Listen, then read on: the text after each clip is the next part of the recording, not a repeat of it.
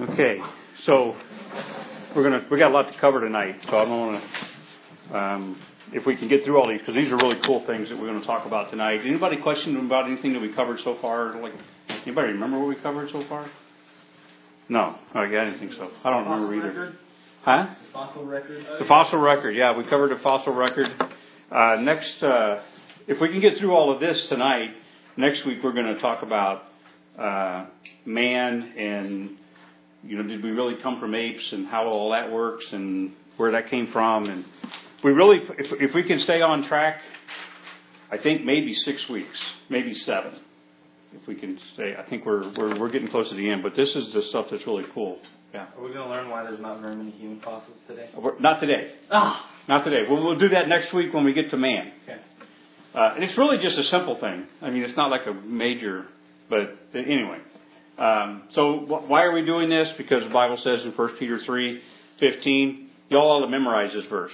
You've heard it enough times in the last, 15 weeks? Sanctify the Lord God in your heart and be ready always to give an answer of the hope that lieth within you with meekness and fear. And I like the part about meekness and fear because we're not arguing with people. We're just stating the facts. We're just giving the evidence for our faith and our belief, right? So what I want to talk about tonight, because the last 3 weeks, 3-4 times we were together, we were talking about what I called evolutionary error and the problems with evolution and stuff like that. So let's flip the coin now. Let's look at the positive things that we have about the true evidence that we have that if the stuff I'm going to show you tonight couldn't exist if it wasn't for God. I'm just going to make a statement right. I'll just say it flat out. It cannot exist if God does not exist. To what we're going to look at tonight. Okay, so I'm going to give you a couple of things first. Let's skip that. So to create, let's talk about what it means to create something. In Genesis chapter 1, verse 1, it says, in the beginning, God created the heaven and the earth. So to create means to give being to something new. To give being to it, right? If you're a cook, you're a chef, a big, real fancy chef, and you create some exotic dish, right? You gave being to a new dish, and maybe you even got your name on Food Channel or something like that, right? So you create to give being to something new, and it always has God as its subject. Creation and God cannot be separated. When you talk about creation, you invariably have to talk about God, and when you're talking about God, you are invariably talking about creation. They just go together. Evolution doesn't go with creation. Evolution doesn't go with God. So it always is the subject. Acts chapter 17 and in verse 24, when Paul was preaching to the Athenians, who were a bunch of knowledgeable people, right? They're Greeks, and we get all of our education system from the Greeks, and our philosophy and all of those our sciences have its roots in the Greeks. Well, this is what Paul told the Greeks. God that made the world and all things therein, seeing that he is Lord of heaven and earth, dwelleth not in temples made with hands. Right? So it's always in the center. His messages was centered around God. The question that they actually had was, is there a God? Because they were worshiping gods. They had statues of all kinds of gods all over the city, except for one they called the unknown God, because they didn't know who he was. So it can be, we looked at this before, this is a good refresher. Creation has to do with matter, life, or spirit. Isaiah 42 verse 5 says that God the Lord, He that created the heavens, that's matter, physical stuff, and stretched them out. He spread forth the earth, and that which cometh out of it, He giveth breath, that's life. Remember when Genesis chapter 2, it says that God breathed into this lump of clay and he became a living soul. And spirit to them that walk therein. So creation is always matter, life, and spirit. There was no pre-existing substances. There was nothing that was pre-existing. I don't think there's a blank for this part, but all the things that were created were out of nothing. That's a Latin phrase, ex nihilo, that means out of nothing. When God created, time began. And then the last thing I think is a blank is at the beginning of creation, God was sovereign. That means He was in charge because He's the creator of it. He's the owner of it. And just a couple of quick verses, just a note here for you. Hebrews chapter 1 verse 10 says, Thou, Lord, in the beginning hast laid the foundations of the earth, and the heavens are the works of thine hands. And there's a couple other verses. I think I got them up here. These three. Hebrews 11:3 says that the things that are seen are not made which by the things that do appear. So everything that's made came from something that doesn't appear. So we don't see God. God is spirit. So he came from him. Okay, so this is just a foundation. So what I want to run through really quick are three things. Oh, three, maybe four. I want to talk about the living cell. The living cell. I don't think this is I don't have a lot of blanks for you on this, which you can flip over on the back if you want. I just want to run through this because I think this is really cool.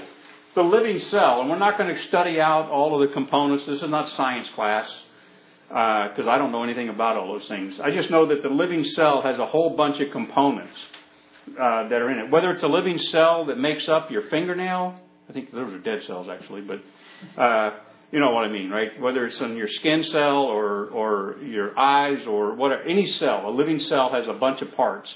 There's the membrane, there's the I can't even read all that stuff up there, but there's just a lot of parts that go to the cell.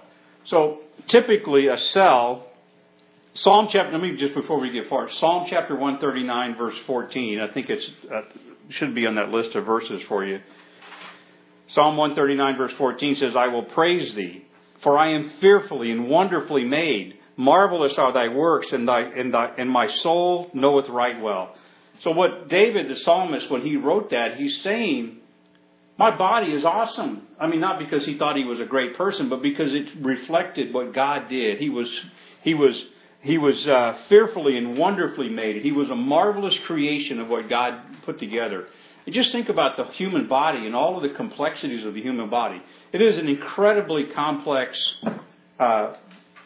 component of, just what we do. We have eyes, we have fingers, we have toes, we have, there's the symmetry in the body. Your arms extend the same length as your height is. I mean, all of these things are just so awesome. The fact that you can see, 180 degrees if you've got good vision anyway, your peripheral vision and all that. You can hear, your eyes can see. I mean, it's just incredible what we have here. Well, a typical cell contains more than 1 trillion parts when you get down to the atomic level. 1 trillion parts per cell. And we're just talking about one cell, and it's made up of 1 trillion atomic parts. There's over 200 major cell types just in the human body alone. It's just an amazing thing of just what we all have here. Cells are made up of over 200,000 proteins. So a protein is, you got to have protein, right? That's what makes you strong. You need a lot of protein because that's what makes the cells function. Cells function on proteins. The proteins make the cell act in whatever way it needs to repair itself if it needs to repair itself, move if it needs to move. Just the cells in the back of the eye have to respond to light that comes in. So all of those things are done by proteins. And those proteins have to be coordinated. And the effort that those proteins, if they get out of whack, your cells get out of whack. And if that happens, we have what we call a disease called cancer, right? When your cells get out of whack. Well, all of those 200,000 proteins have to be functioning correctly.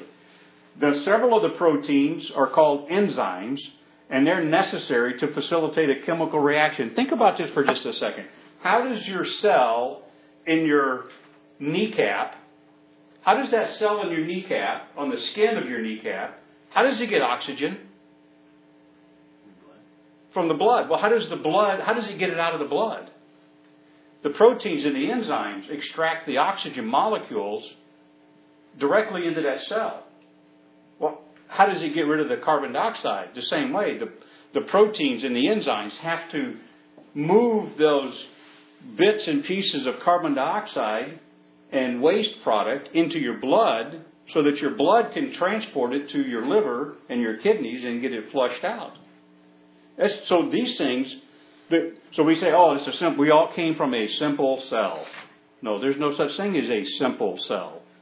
A cell can't be simple and be a cell because it's made up of trillions of atomic level parts, there's 200 different kinds of cells just in the human body, all these proteins. It's just an incredible thing about the construction of the cell.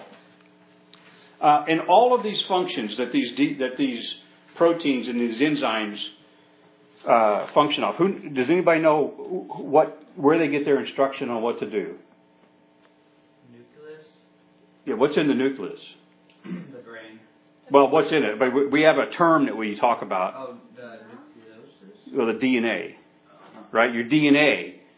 Your DNA is the instruction that tells the cell what to do, right? So every cell has a copy of your DNA in it. That's why they think they can clone people, because they can take a cell, get the DNA, unravel the mystery code in the DNA, and create a life form again. So every single cell, someplace buried in the middle of all of this is your DNA, and your DNA drives what the proteins do to tell the cell to be what kind of cell it is. It's an amazing feat as far as I'm concerned.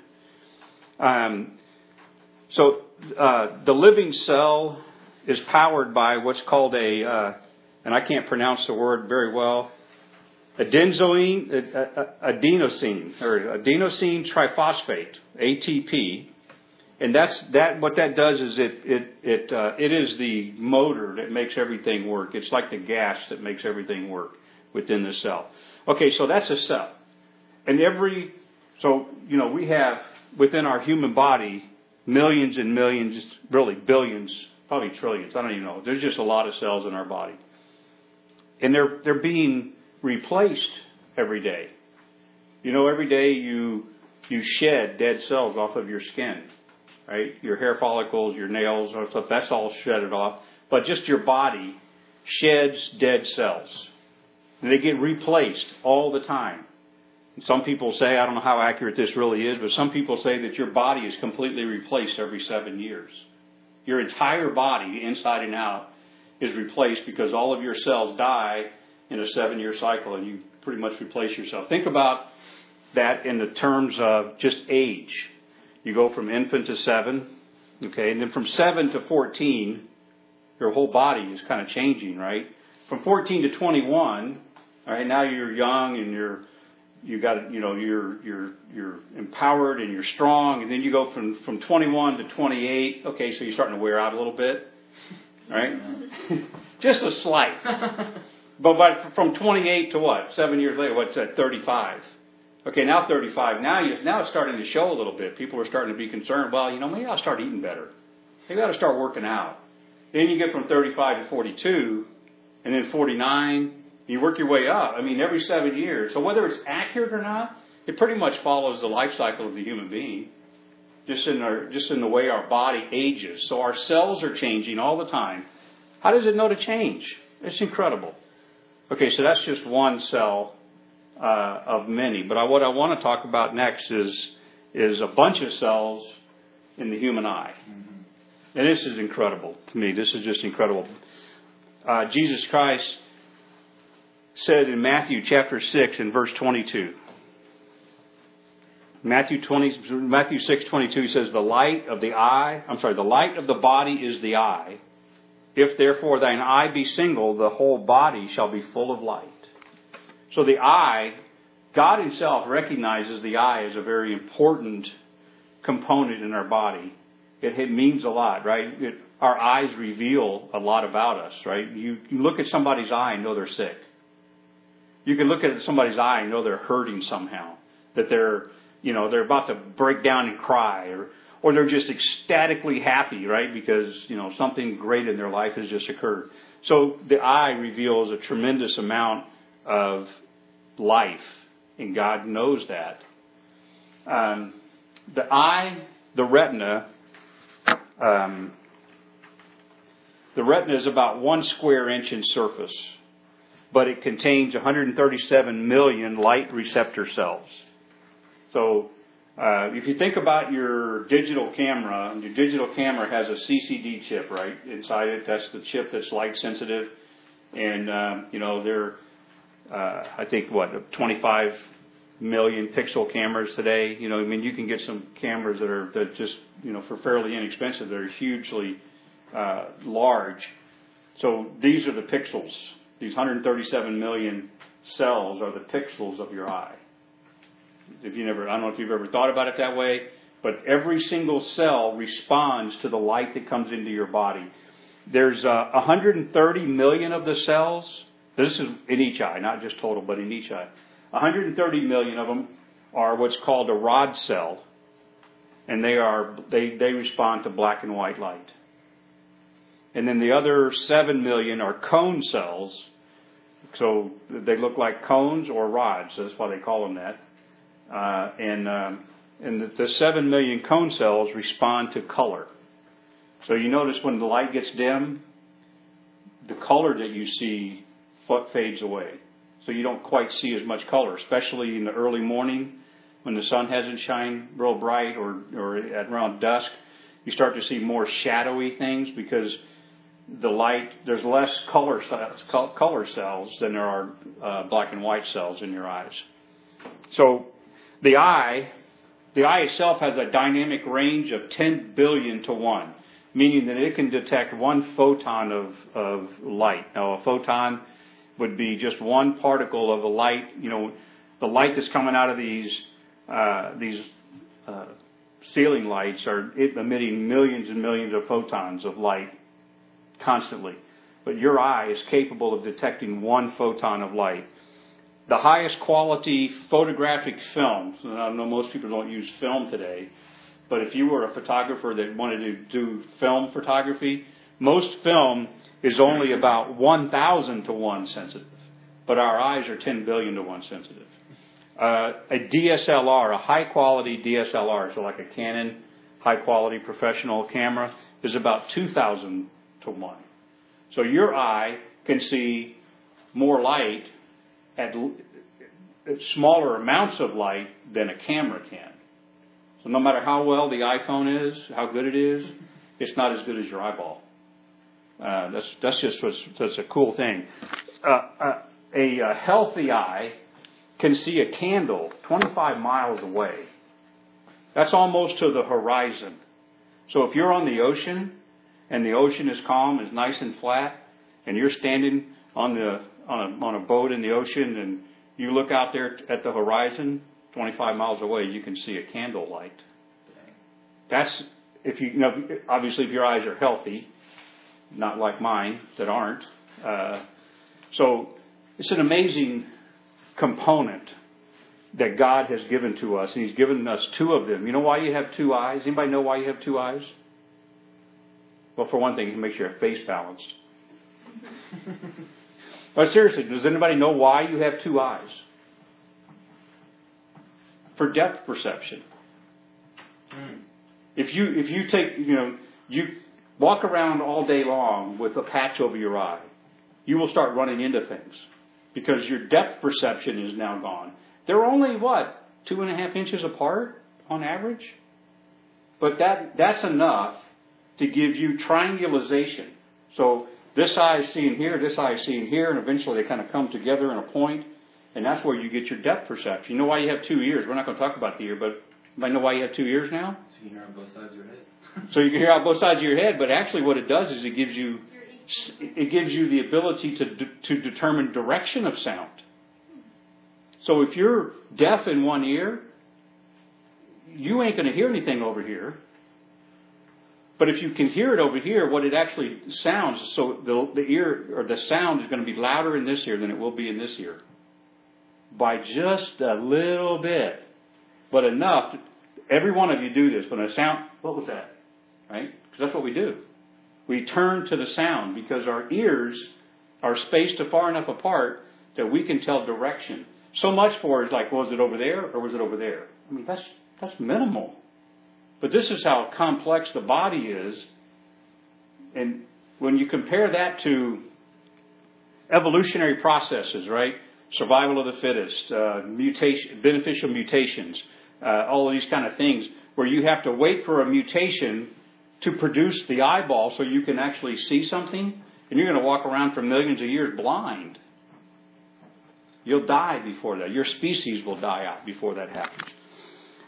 The eye demonstrates really a tremendous amount of complexity. It's able, with lightning response, to react to bright light, dim light, because the proteins in the cell cause your muscles in your eye, the muscles that control the eye, it changes your pupil. So it was just in an instant. You ever wonder?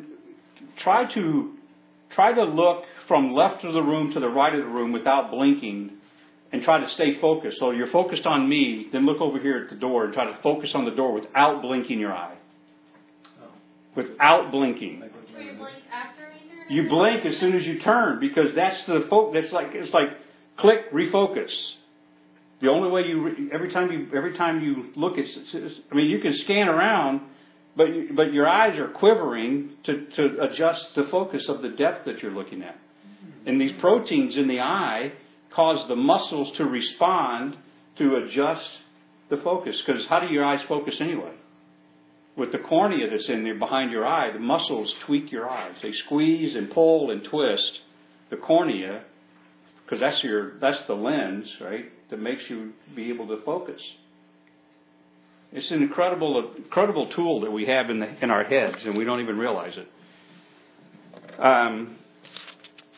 Your eye is better capable of determining an edge than most computers are.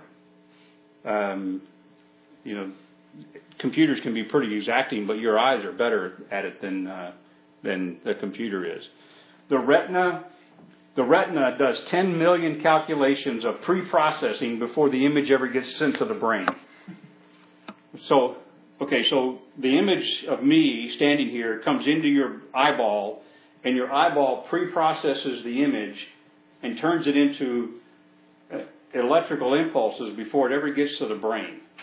This has to happen long before it ever gets to the optic nerve and then on up into the brain. There's already some changes that are taking place, or processing of the image that happens there. The retina, this is from a guy by the name, I don't think I have it on the screen. He said this. Is George Marshall. He was a PhD of ophthalmic science in Glasgow University. He said the retina is probably the most complicated tissue in the whole body. Millions of nerve cells interconnect into a fantastic number of ways to form a miniature brain. So he was actually saying your eyeball is like a brain. It's as complex as the brain. The optic nerve itself can handle 1.5 million simultaneous messages. What would be those messages? What do you think those messages are that your optic nerve is handling all at the same time?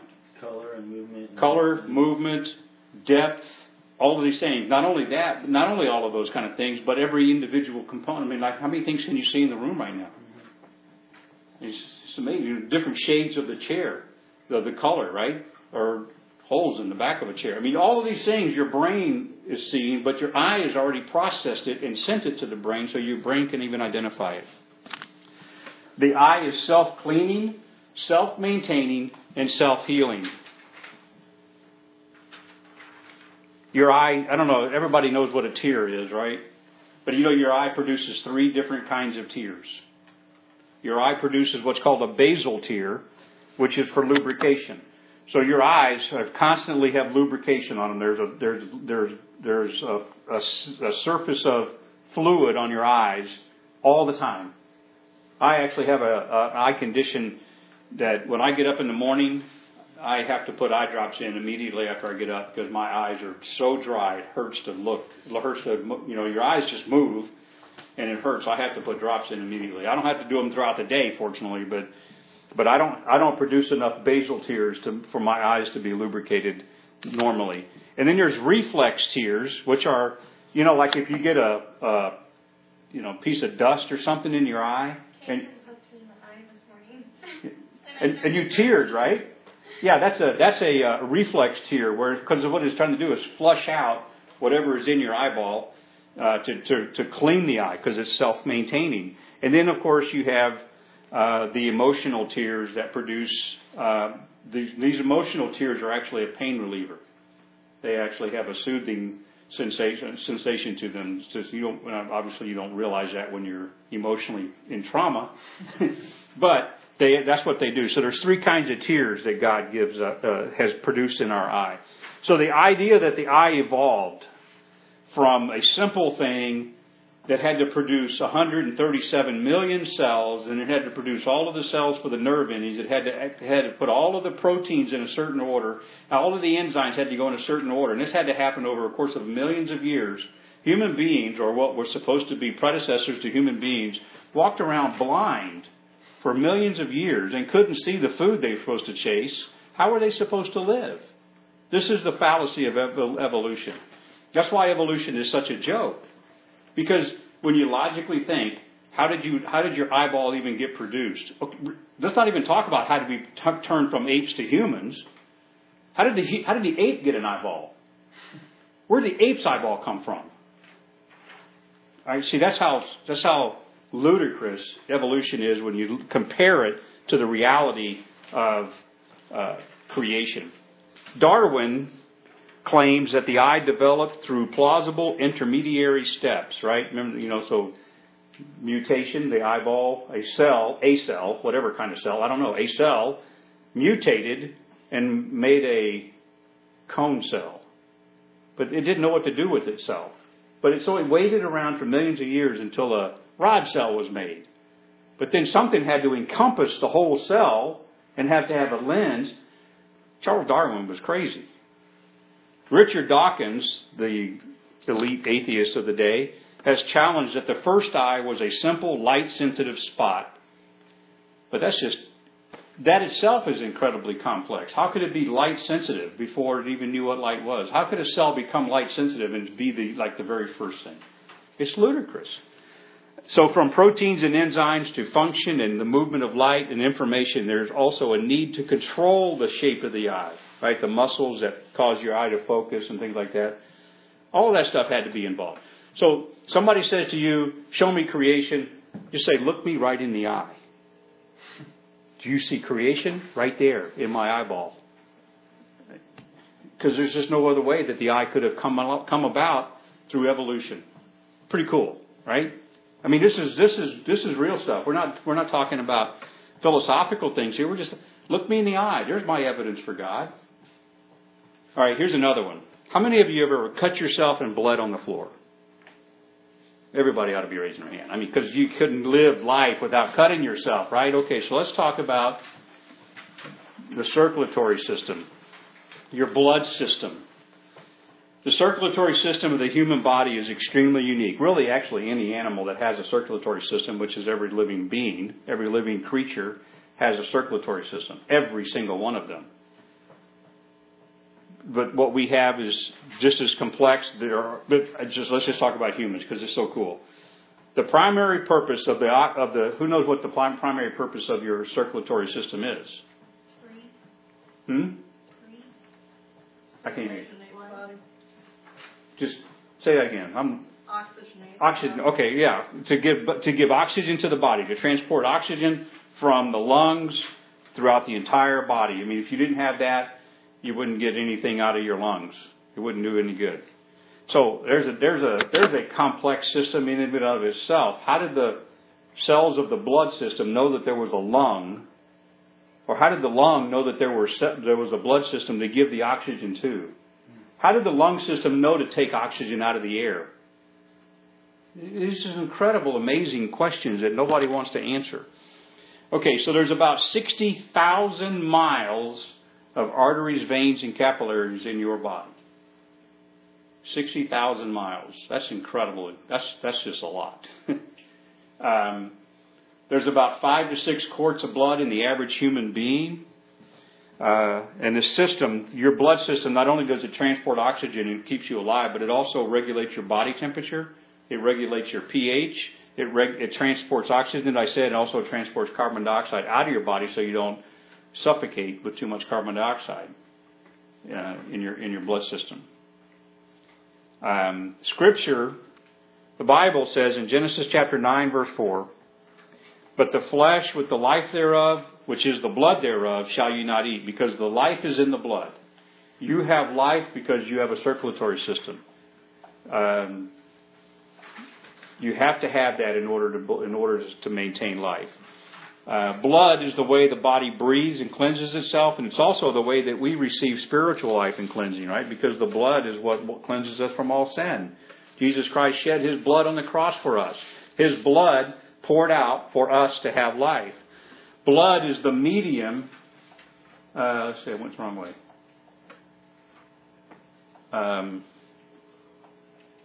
Okay, blood is the medium of transportation. It's got 4 parts.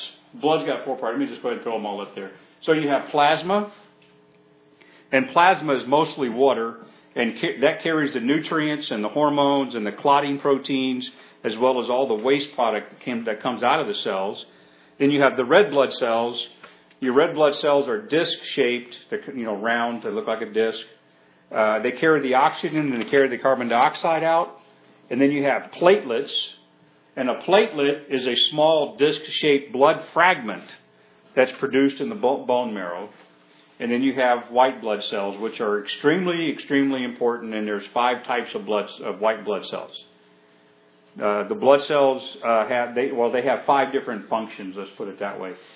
They have to do with the immune system, the white blood cells. So when you go to the doctor and you have a disease, they check your white blood cell count, because if it's elevated, you've got a problem. They want to get your white blood cell count down. And of course, if you're on the other end, if it's too low, you got some problems going on too. So it's got to be in a balance. So your immune system destroys microorganisms. And then there's two other kinds of white blood cells that the scientists actually don't know what they do. They know they're white blood cells, but they don't really understand their function. So when scientists say, you or atheists will tell you that you don't believe in science, you say, well, you don't believe in science either, because you think they have all the answers, and they don't. They don't know everything. Okay, but what I really want to talk about is the blood clotting, and we'll get to that here in just a second. But here's a couple of facts about blood. There's 25 trillion red blood cells in your body. They live about 120 days before they are destroyed in the spleen. They are replaced at a rate of 2.5 million per second.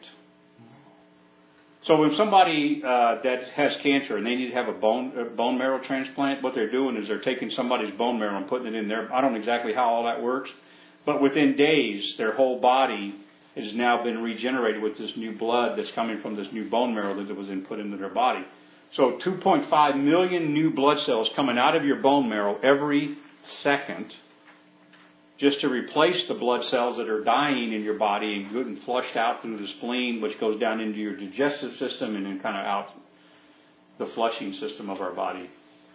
The hemoglobin molecule is what gives it its red color, and it's also what carries the oxygen, because the protein that carries the oxygen has an iron in it that makes it cling to the oxygen content. Okay, so clotting. Blood clotting. This is an incredible thing. This could never be produced by an evolutionary process. Blood clots can never be produced because it's necessary for survival. If an animal were to bleed, you know what a hemophiliac is, right? Most of you should know what a hemophiliac is. A person that cannot clot. Their blood is missing the enzymes to cause the clotting. If you cut yourself deep enough and you start dripping blood, well, they're going to drip all their blood right out, even if it's not a very serious wound, because they just can't stop bleeding. They just bleed and bleed and bleed and bleed. You ever wondered about how does your body stop the blood from coming out of a cut? That's an incredible thing that happens. I mean, you cut yourself all the time. Guys cutting their face with their razor, or women who shave their legs, cutting their legs. I mean, just simple things, or cutting your hand on a tool, or whatever. I mean, I don't mean it's simple. Is that what you're laughing at? No, I said having a child. Oh, all of those things. Yeah, just any of that stuff. Anything that causes you to bleed is going to cause you to bleed out if you don't clot. Okay, so let's talk about this. So the clotting mechanism is pressure. Your blood system is pressurized, right? Everybody's had their blood pressure tested. You know what? Okay, so it's pressurized. And a simple cut or wound would prove fatal if you couldn't stop it. So clotting is referred to as a cascade system that is necessary for survival. I call it a cascade system because there's a sequence of events that have to happen in order for the clot to happen. Okay, so the first thing is Let's see. Let me get my notes in the right place here. Okay, it's a cascade system, and a clot involves 30 distinct reactions. There's 30 things that have to happen as a reaction, one after the other, cascading in order for a clot to work. And each are vital to heal a wound, and each are exceedingly complex just in themselves. And the order and the timing and the rate has to be exact. If you omit one of these reactions or insert something that's unwanted in this chain, then you'll probably die. So here's the thing. Clotting begins with the creation of a protein mesh to close the wound. So when you look at this picture, this would be the proteins. These little bitty teeny tiny things start to join in a chain, and they form a mesh over the opening. And so this has to happen first. Platelets, remember I said platelets are small disc-shaped blood fragments. And they start the clot by adhering to the damaged blood vessel walls. So when you get cut, the reason you bleed is because you've opened up a blood vessel or a capillary or something. Well, that's a leak that has to be sealed. So what we're going to do is we're going to patch it with that. So there's a let's see if I just got it up here. Okay, I was behind myself here, so let me go right here. Okay, so platelets get stuck in the damaged area, and they release a protein called a thromboplastin. The word plastin means like a plastic or a plaster. So we're going to plaster the cut closed. And a thromboplastin protein converts another protein into what's called a thrombin. And then the thrombin converts the fibrogen into fibers, which was what we see there. That's how the net gets made. So all of these things have to happen in order, or you don't get your net made. And if you don't get your net made, then the blood cells don't get caught in the net. So that's really what we're doing. We're building a net to catch the blood. So as the blood cells are trapped in the mesh, then the blood clot begins to form. In a few days, depending on the severity of the cut, what happens after you got cut? It heals. The blood clot falls off, and the blood continues to flow. Your body has healed itself. Evolution could never have accomplished that.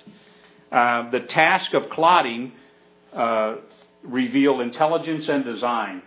The clot must form quickly. It must be the full length of the damage. It must close the wound, but not close the vein. Okay, because if it closes the vein, then your blood stops flowing. So it's only going to cover the opening. So if you had a garden hose, right, that has, you cut it with your lawnmower, now there's water spurting out of it. Well, you're not going to just close it all off. You're going to try to patch the hole. That's what blood clots do. White blood cell flow increases to flush away the germs. So that's why, you have an infection. You have trauma to your body. Your white blood cell count goes up, and it comes down here and flushes away the germs off of that cut. It's got to produce a new vessel wall, so the blood vessel has to be repaired. The skin cells have to be the production of skin cells has to increase so that you can heal the skin. Now, if your skin is damaged badly enough, obviously you're going to get a scar. But what is a scar? It's still the skin is healed over, right? I mean, you don't have an opening where you can kind of look down in your in your muscles. I mean, it healed. So how does the blood supply heal the blood vessel, but also heal the skin too? These things have to communicate. It's an incredible, amazing feat that all this works together.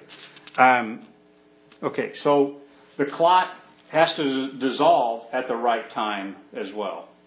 Otherwise, it'll just kind of hang out there, and then maybe it'll even cause infection from that. Okay, so there's 7 biblical truths that I want to give you about the Bible, and we'll probably run out of time. Okay, after this. Okay, it cries out for justice. The blood in the Bible is always talking about, the Bible's always talking about blood, and it cries out for justice. Genesis chapter 4, verse 10 says, "What hast thou done? The voice of thy brother's blood crieth unto me from the ground." So that's one thing. Blood seeks justice. Blood desires justice. Blood for blood. The whole idea of justification is based on blood. Your blood has to be shed, or Jesus Christ's blood was shed. One of the two. But no, that's the only way God was going to be justified in His punishment of you. God commanded that it not be eaten. I already mentioned this in another verse, but Leviticus chapter 17, verse 11 says, "For the life of the flesh is in the blood, and I have given it to you upon the altar to make an atonement for your souls, for the blood that maketh an atonement for the soul." So the blood keeps you alive. Spiritually, it keeps you alive as well, because it's what made an atonement. It's offered for life. John chapter 6, verses 53. So kind of a long passage. John chapter 6, starting in verse 53. Jesus said to them, "Verily, verily, I say unto you, except ye eat the flesh of the Son of Man and drink His blood, you have no life in you. Whosoever eateth my flesh and drinketh my blood hath eternal life, and I will raise him up at the last day. For my flesh is meat indeed, and my blood is drink indeed. He that eateth my flesh and drinketh my blood dwelleth in me, and I in him." I know that sounds kind of weird when you just read it, but what Jesus Christ is saying here is that His blood, receiving His blood poured out, is what gives us life. And by His blood we are redeemed. His blood gives us the redemption that we need. 1 Peter chapter 1, verses 18 to 20. "For as much as you know that you were not redeemed with corruptible things as silver and gold from your vain conversation, received by tradition from your fathers, but with the precious blood of Christ." So Jesus Christ's blood is what redeems us. He sacrificed His blood for us. By it we are washed. Revelation chapter 1, verse 5, "For Jesus Christ, who is the faithful witness and the first begotten of the dead and the prince of the kings of the earth, unto Him that loved us and washed us from our sins in His own blood." The next thing is that it allows us into heaven. It allows entrance into heaven. Hebrews 10, verses 19 and 20, saying, "Having therefore, brethren, boldness to enter into the holiest by the blood of Jesus." If it wasn't for His shed blood, we wouldn't have entered. Did you get that? Hebrews. Can you go back? Oh, I was pushing the button too much. Sorry. Where are we at? Number 6. It allows us entrance into heaven. And then the last thing is that by His blood we are continually cleansed. 1 John chapter 1, verse 7. If we walk in the light, He is in the light. If we walk in the light as He is in the light, we have fellowship one with another, and the blood of Jesus Christ cleanses us from all sin. Okay, so I did want to show you a couple of things. I'm going to run out of time, but let me just, without going through all of these notes and everything, let me just show you a couple of cool things. I think this is cool because being in Africa, you get to see giraffes all the time. So this is another interesting thing about a giraffe. They're the tallest animal in the world. They're 18 feet high on average. They weigh about 3,000 pounds, and they can run 35 miles an hour. That's pretty fast for something as tall as that. They're just as graceful as they can be. They're beautiful animals. But you ever wonder about how they get blood from their heart to their head? That is a long neck. How many of you have ever stood, ever had your head down and tried to lift your head way up, and you kind of get that dizzy feeling, right? Mm-hmm. Well, how does a giraffe do that? Because here's what happens on the savannah in Africa. They have to kind of get down with their feet spread so they can get their heads down to drink water. It's a perfect opportunity for a lion to attack a giraffe because they're all spread out, right? So they got to get their head up and get running as fast as possible. So how come they don't get dizzy? Well, they have the biggest heart in any mammal. Their heart weighs almost 22 pounds on average. It's huge. But they have a special regulatory system up in their head called the rete mirabile. And basically what it is, it's like a sponge that holds blood. So when they dip their head down, it keeps the blood from draining out of their head when they lift their head up, and it kind of regulates the blood flow into and out of the head, so they can lift their head up and start running quickly. And it's really kind of a cool thing to see that work. And then I hope this video will work. There's one more animal that I think is just fantastic. I call it the ultimate concealed carry weapon. So this is called the bombardier beetle. Have anybody ever heard of the bombardier beetle? That's basically what it looks like. It shoots enemies with hot boiling liquid in a pulsing fashion out of its abdomen. It basically sprays them with poison gas. There's hydrogen peroxide and hydroquinine in its abdomen in 2 different chambers in its body. It mixes them and squirts them with it. And they don't die. When they're threatened, it mixes these two and then makes it highly irritating and extremely hot. So let's see if I think the video is here. This is like a 1-minute video and then we'll be done. Of chemical warfare is the bombardier beetle. It can create a chemical reaction within its body so violent that boiling caustic liquid explodes out of its abdomen.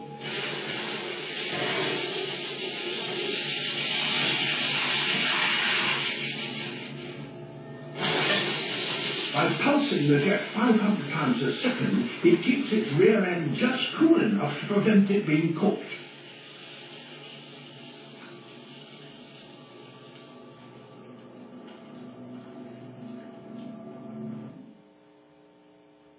Pretty cool. That's pretty cool. Dang. It looks like it sprays itself some. Well, it does get it on itself, but it doesn't hurt itself. It's pretty wild. I got another video that's about 4 minutes long with an atheist trying to say that that's all wrong, but we don't have time for that. I'll stop. I mean, if you want to watch it, I'll show it to you, but I'm going to go ahead and pray, and then everybody else that wants to go, we can be dismissed anyway.